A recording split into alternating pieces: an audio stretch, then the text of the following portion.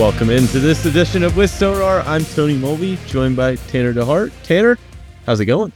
Good. Doing pretty well. We were at the end of May, Tony. It's crazy. It feels like the year started yesterday, but we are, 1 month left in Q2, starts tomorrow, and then, we're in the back half of the year really fast. We're going to blink, and before we know it, we'll be in Cleveland, right? And that's just 3 weeks away, and then we're in the back half of the year where everybody was optimistic.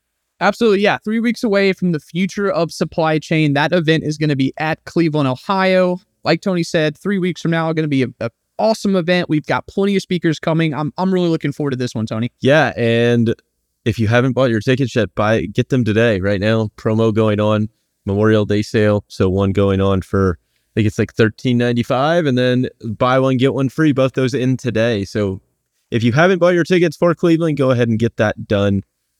It's going to be a good time. Rapid fire demos, Rock and Roll Hall of Fame. It's with the JB Hunt party.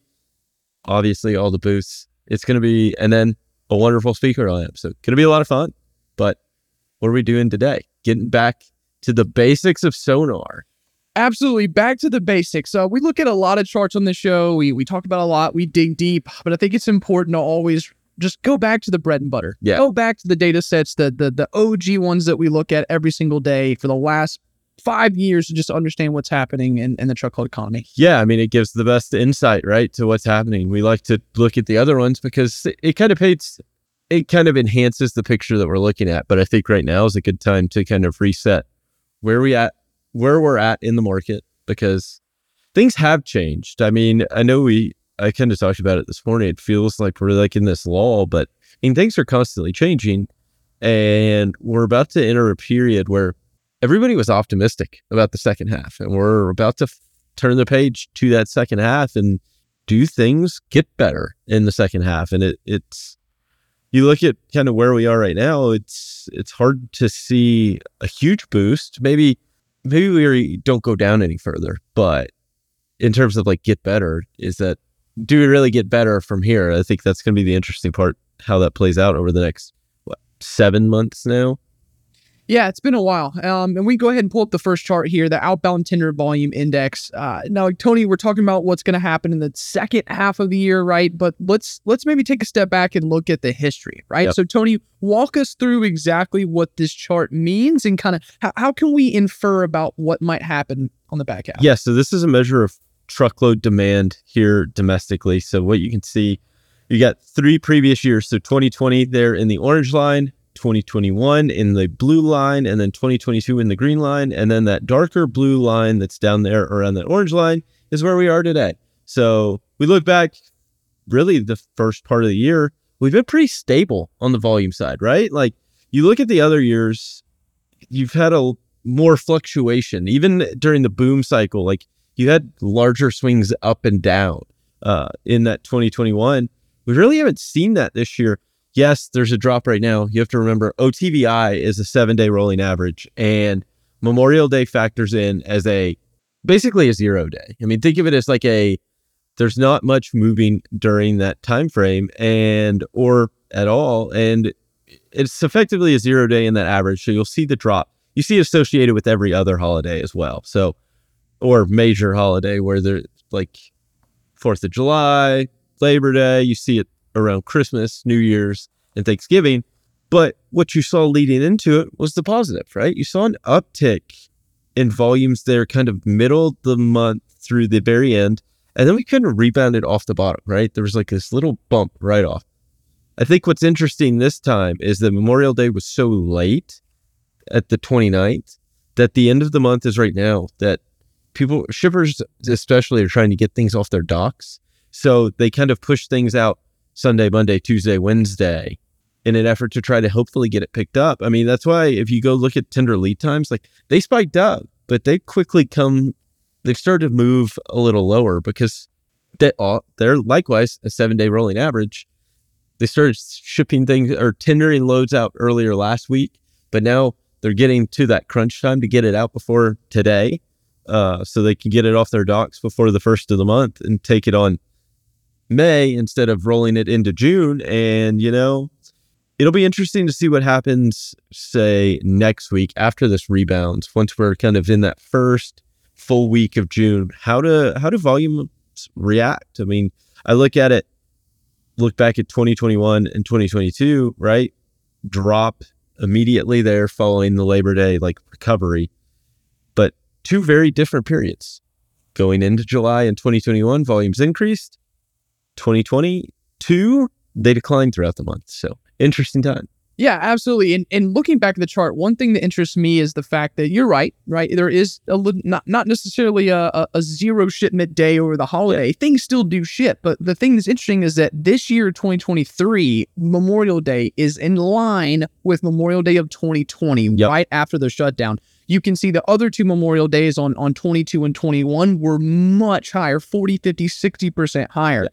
So it's interesting to see that even though it was a holiday, we are right back in line with where we were basically 2 months after the economy shut down from COVID. Yeah. And I mean, if you were to pull 2019 up here, I mean, we're a little above that, which you would expect, right? I mean, you think the economy is going to continue to grow. Naturally, you would see volume levels rise throughout over the course of these years. So I think that's one of the interesting things when you look at it is that we're running above 2019, but it's not that much growth, right? I mean, it's some level of growth, and you would expect to see that over the course of, what is it now? Almost 4+ full years. So it's just that we've been in this kind of, the seasonal patterns really didn't take hold this year, right? I mean, we've really been largely flat on the volume side throughout the entire year. Yeah. And moving into the second half of the year, I think we're going to continue to kind of stay in this lull period. I don't see us necessarily, 10,000 is kind of that mark where we're at, where volume, yeah, right? I don't see us going 11, 12, 13, but I also don't necessarily see us getting all the way down to 6,000 or 7,000. Now, we do have a few headwinds that we've been talking about, right? You've got interest rates continuing to climb. Hopefully the Fed stops in a few days here. You've got student loan payments possibly coming back. You've got this huge debt ceiling meeting that's going on that's kind of freaking people out. So there's a few things in the economy that possibly could slow us down even further. So Tony, I guess my question to you is, what are you, I guess, worried about, right? What are you worried about the most? So what's that one thing that's at the top of your list, and how far could that push the truckload economy down? Well, I think the biggest one is the student loan repayment, especially with the debt ceiling. I think in the negotiations, basically moving it up 30 days. So if you think about it, it was supposed to be 60 days from the time it expired. Well, that expiration would be when the deal signed. So 60 days from now would move it up basically to July 31st.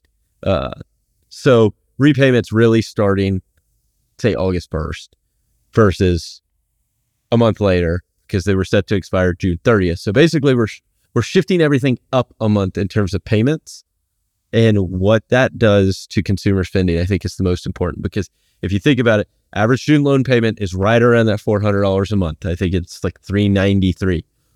If you take $393 out of people's discretionary income, what happens to freight demand? And I think ultimately it's a major headwind that we are going right into, and it doesn't seem, I know Craig has talked about it a lot, but outside of that, I don't think it's been talked about that much, mainly because it feels like people just are like, oh, this is going to happen, but we don't know what it's actually going to do. But it's a large percentage of individuals that carry those loans. And then it is a decent chunk of that income, especially in the people, that cohort that spends the money on goods. Absolutely. And I think it's also I think we've kind of been kicking the can down the road with student loans, right? I do think it's going to make a pretty big impact on interest rates and climbing inflation. I do think, like you said, if you take $400 out of everybody's pockets that's paying student loan debt, it kills demand. It does. Which is effectively what increasing interest rates does, right? It curbs that demand, which is what's driven inflation. But the question is and I think this is where the Fed's you start looking at how sticky some of this inflationary pressures are. I mean, especially just going into what the Fed looks at, not even, because they look at the CPI, but it's not like their preferred metric for inflation, right? They use that personal capital, or the PCE is what they use. And mean, it's sticky at 5+%, and they want it in the 2% range. Like the way it looks is like, hey, inflation's here to stay, and like what you're doing and it raising interest rates hasn't had an effect. Like it almost sets up for them to continue to raise interest rates, which going into this rising or the increase in or the return of student loan payments, it just seems like you're going to get hit from both ways. Inflation's going to tank, but the economy is going to suffer greatly. Absolutely. And it's not just the student loan repayments, it's also credit cards, right? Yep. People have basically all-time high credit balances on their credit cards. If interest rates continue to climb, it's not just that $400 for student loan. Now we're talking about $400 student loan, another $800 in credit card interest. Like those things start to add up. And Yep. Yes, we're at 5% inflation. The Fed's goal is 2%. I said this a couple weeks ago. I don't think 2% is a realistic number anymore to keep in control. We're going to see what ends up. Not anytime soon, not in the short term. I mean, maybe in the long term, but like nothing in the next 12 months says like, oh, I mean, if you start looking, I go to the CPI just because it's easier to look at. I mean, because you can break it down so many different ways, but you look at it, it's like, well, we're just rolling off 1% month over month increases for 0.4% month over month increases. Like, it doesn't mean that prices are not going up still. Like, they continue to rise. And I think that's you see that, yeah, we've come down from what was it, like 9% year over year, but down to 5% when you look at core inflation. But it's not because prices haven't stopped increasing. We've just moved that bar ever higher, and we're just growing off the base at a slower rate. Absolutely. And a lot of people have said on the other side is, well, hey, we keep seeing these consumer spending reports come out. People are still spending money. How could that possibly affect the truckload economy? Well, people, that's on services, right? Yeah. The report just came out a few days ago, and it was up 0.8% versus 0.1% in April. But the thing is that is all being done. The two biggest factors was used cars. Yep. Second one was services, right? Mowing your lawn, getting your hair cut. Like, that's not goods moving on trucks. Yeah, hotel spending, lodging, things like that. But then you also have to factor in those numbers aren't adjusted for inflation either, right? Like, that is nominal spending. It's not real spending. So you factor in inflation, and it's very quickly, it's like, oh, there is areas of great weakness in actual spending, like real spending, especially on goods. And I look at Bank of America's report monthly. I mean, they put it out a little more often, maybe once every 2 weeks or so, just kind of an update throughout the month. But they go into this real in-depth monthly report, and they talk about goods spending has just declined. The rate at which it's declined, it is back to basically, good spending is basically back to where it was pre-pandemic. Services spending is still grown, but it's just the rate at which goods spending, this shift that we've seen, which we all knew was coming, right? Because the consumer is before the pandemic, it was like 70% services to 30% goods. It was a complete shift with the pandemic. Mm-hmm. And now it's just kind of been this slow rotation back into services. And you're starting to get back there. And like, that is a headwind for trucking as well. Absolutely. And moving on to our next chart, let's go ahead and look at the outbound tender rejection rate. Okay. So, Tony, this is the percentage of those contracted load tenders that are being rejected and not necessarily hitting the spot market. Now, most of them probably are, right? Because they're cheaper, so trucks aren't going to accept that. But they're being rejected and flowing down the routing guide. Yep. Right. And so there is a 2.95% rejection rate, which means if you look at the flip side, right, that technically means that 97.05% of all contracted loads are being accepted. That is a very, very, very low rejection rate. It's a historic low rejection rate, especially around the holiday, right? Memorial Day weekend. I mean, you look, we came off the arguably the bottom in mid-May, but you had Blitz Week that kind of tightened I don't want to say tighten things up because we were below 3, but we went up like 30, 40 basis points, 50 basis points. Then we went up like another couple, 20, 30 basis points around Memorial Day. It got above 3% briefly. Very quickly was that number coming right back down. And I mean, it just shows that right now, there is just too much capacity in the freight market, and we're going to have to see consolidations and exits, but we have to see net exits, right? Like everybody talks about this revocations and things like that, but like, are you actually losing capacity from the market, or is it just moving from one carrier to another carrier? Like that is not a net loss of capacity. It is just where the capacity is moving from one place to another, as opposed to actually leaving the market. We're going to have to actually see it leave the market. And it kind of feels like it's just not happening yet. And I don't know how, because spot rates have come so far down that you're not seeing, like, they're below operating costs in a lot of ways. And you're just not seeing people exit the market at the pace you maybe would have thought to expect. Yeah, well, it's really hard to see an impact when you're talking about 1, 2, 3 trucks at a time where owner operators are running on the spot market. Yeah. But a lot of these larger carriers are running mostly on the contracted market still. Yep. And the reason, in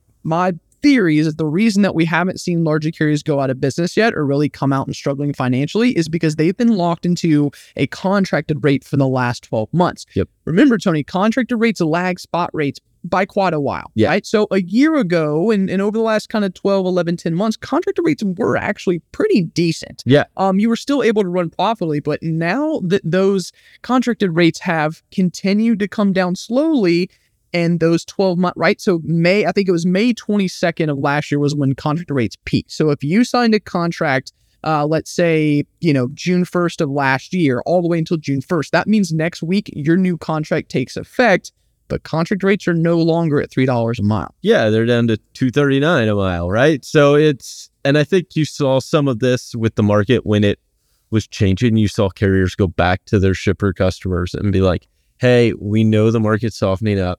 We'll offer you a rate reduction. Happen kind of thinking that like Q3 period, right? Trying to be proactive, which is a great thing. That's what, if I was a shipper, that's what I would want, right? A carrier to act proactively, because one, it shows that they're paying attention to the market conditions. They're not trying to, they're going to try to help me out. I'm not going to have to worry about them falling off the routing guide. There's just you run less risk when that happens, but the risk that the carriers now run is that contract rates have come down so far, and they've continued to decline so far in 2023, that now when we get to the renewals for this next bid cycle, they're going to be even lower. And that's where it's going to be painful. It may not have been as painful in that first renewal period, but I think it's this one now where they might actually start to feel some of that pain. Yeah, absolutely. And let's go ahead and skip a chart here and pull up the contracted line haul. So we just looked at rejections. Let's go ahead and look at the contracted here. So Tony, like you said, we're down 20% year to date when it comes to contracted rates. The peak was $297 a year ago. And then it looks like as of this last weekend, we hit a new market cycle low of $2.39. Now, granted, it's line haul. So add in another, what are we talking, 55 cents? Where are we at in fuel right now? Fuel's come down, but it's not, it's still, you're still probably talking 50 plus 60 cents a mile. So, you're still talking all in rate, probably closer to that $3 a mile. But you start looking at the spot rate side of things, and what are they down to, $2.24 all in right now? So, you're talking, even the line haul portion is higher than the all in spot rate. Yes. And by 15 cents. So to me, that signals that there is a long way to fall on the contract rate side.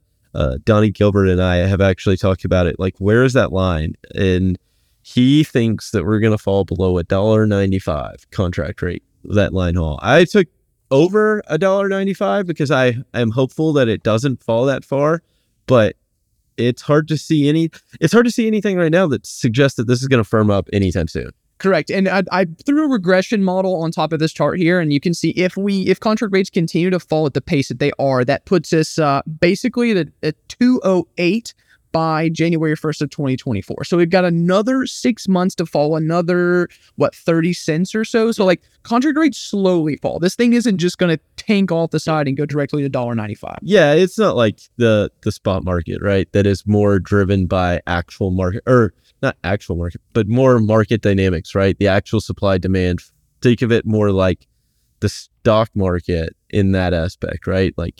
There's a lot of buyers and sellers of capacity that is moving that price on a daily basis versus the contract, which is those longer term agreements and the like. So I think ultimately it's where do we get to this time next year? I think that's the ultimate question. I love the regression line, one, because econometrics and econ mind over here, that was what we were built on. But it's hard to see anything real positive from a rate perspective, right? I mean, if you want to talk about volume perspective, if you look at the ocean, you see a slight uptick in the ocean TEU volume there through May, which is interesting because it's kind of abnormal. You don't typically see upticks on the ocean during the month, but how much of that is going into like this restocking and continued inventory builds and things like that? Because if you really think about it, inventory levels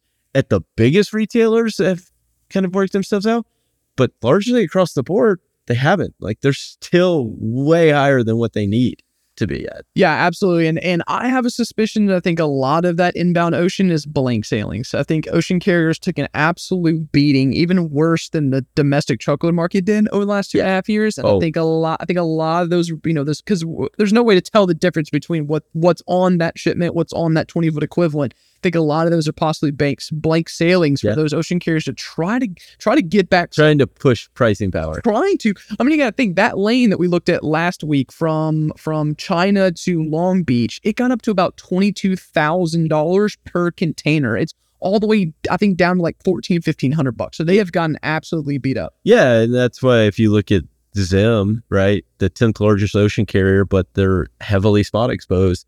You start looking at their first quarter earnings, and it is brutal. It was absolutely brutal. But I mean, that's where I kind of look. I like looking at OTVI because it gives like a more right now of what's going on with the demand picture. But I like looking upstream because it also gives you an idea of how these retailers are not just retailers, but shippers as a whole, like as a whole community, are reacting. And I think that's looking at them together kind of can paint this whole picture of what's going on in transportation and freight in general. So, but I mean, I don't really know. It's hard to see any positive signs, at least here in the next couple months. I mean, Tanner, where do you think we're headed? Not just from a contract rate perspective, but like a spot rate. Do you think we bottomed? Do you think we're just going to stay here? Do you think we can go lower? I mean, we saw we could go lower in May. Yep. We've come back up, but is this set up to go even lower? Yeah, let's take a look. Let's go ahead and pull up the NTI, the National Truckload Index spot chart here. And I do think we hit a bottom. I think that little dip that we had, we thought we were at a bottom at about 222 in early May, and then all of a sudden we dropped about another 10 cents. Tony, I do think that was a true bottom, but I don't see any reversal. I think we're going to hang out right here around that probably 220 to 230 range.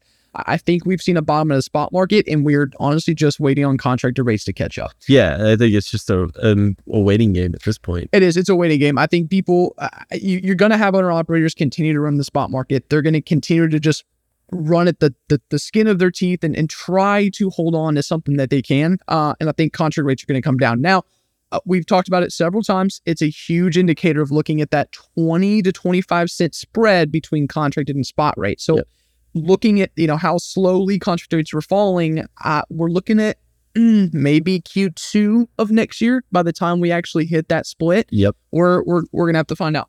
Yeah, exactly. And we'll pay attention to it here with Sonar. But I mean, it's one of those things that it's hard to see. I think one of the reasons you haven't seen the exits and the capacity tighten is because carriers built up, especially those that had contracted freight, were able to build up some of this war chest and are able to prolong a little longer than maybe they would have in a more normal cycle, right? That not one where you had, what was it, almost 3 full years of contract rate increases before they started to pull down. So I think eventually you'll see that catch up, and it's just a matter of when does it actually happen. So awesome, Tanner. Well, that does it for this edition of With Sonar. We'll be back again next week live at 3 p.m. Stay tuned for more TV. Alan Adler coming up here before too long.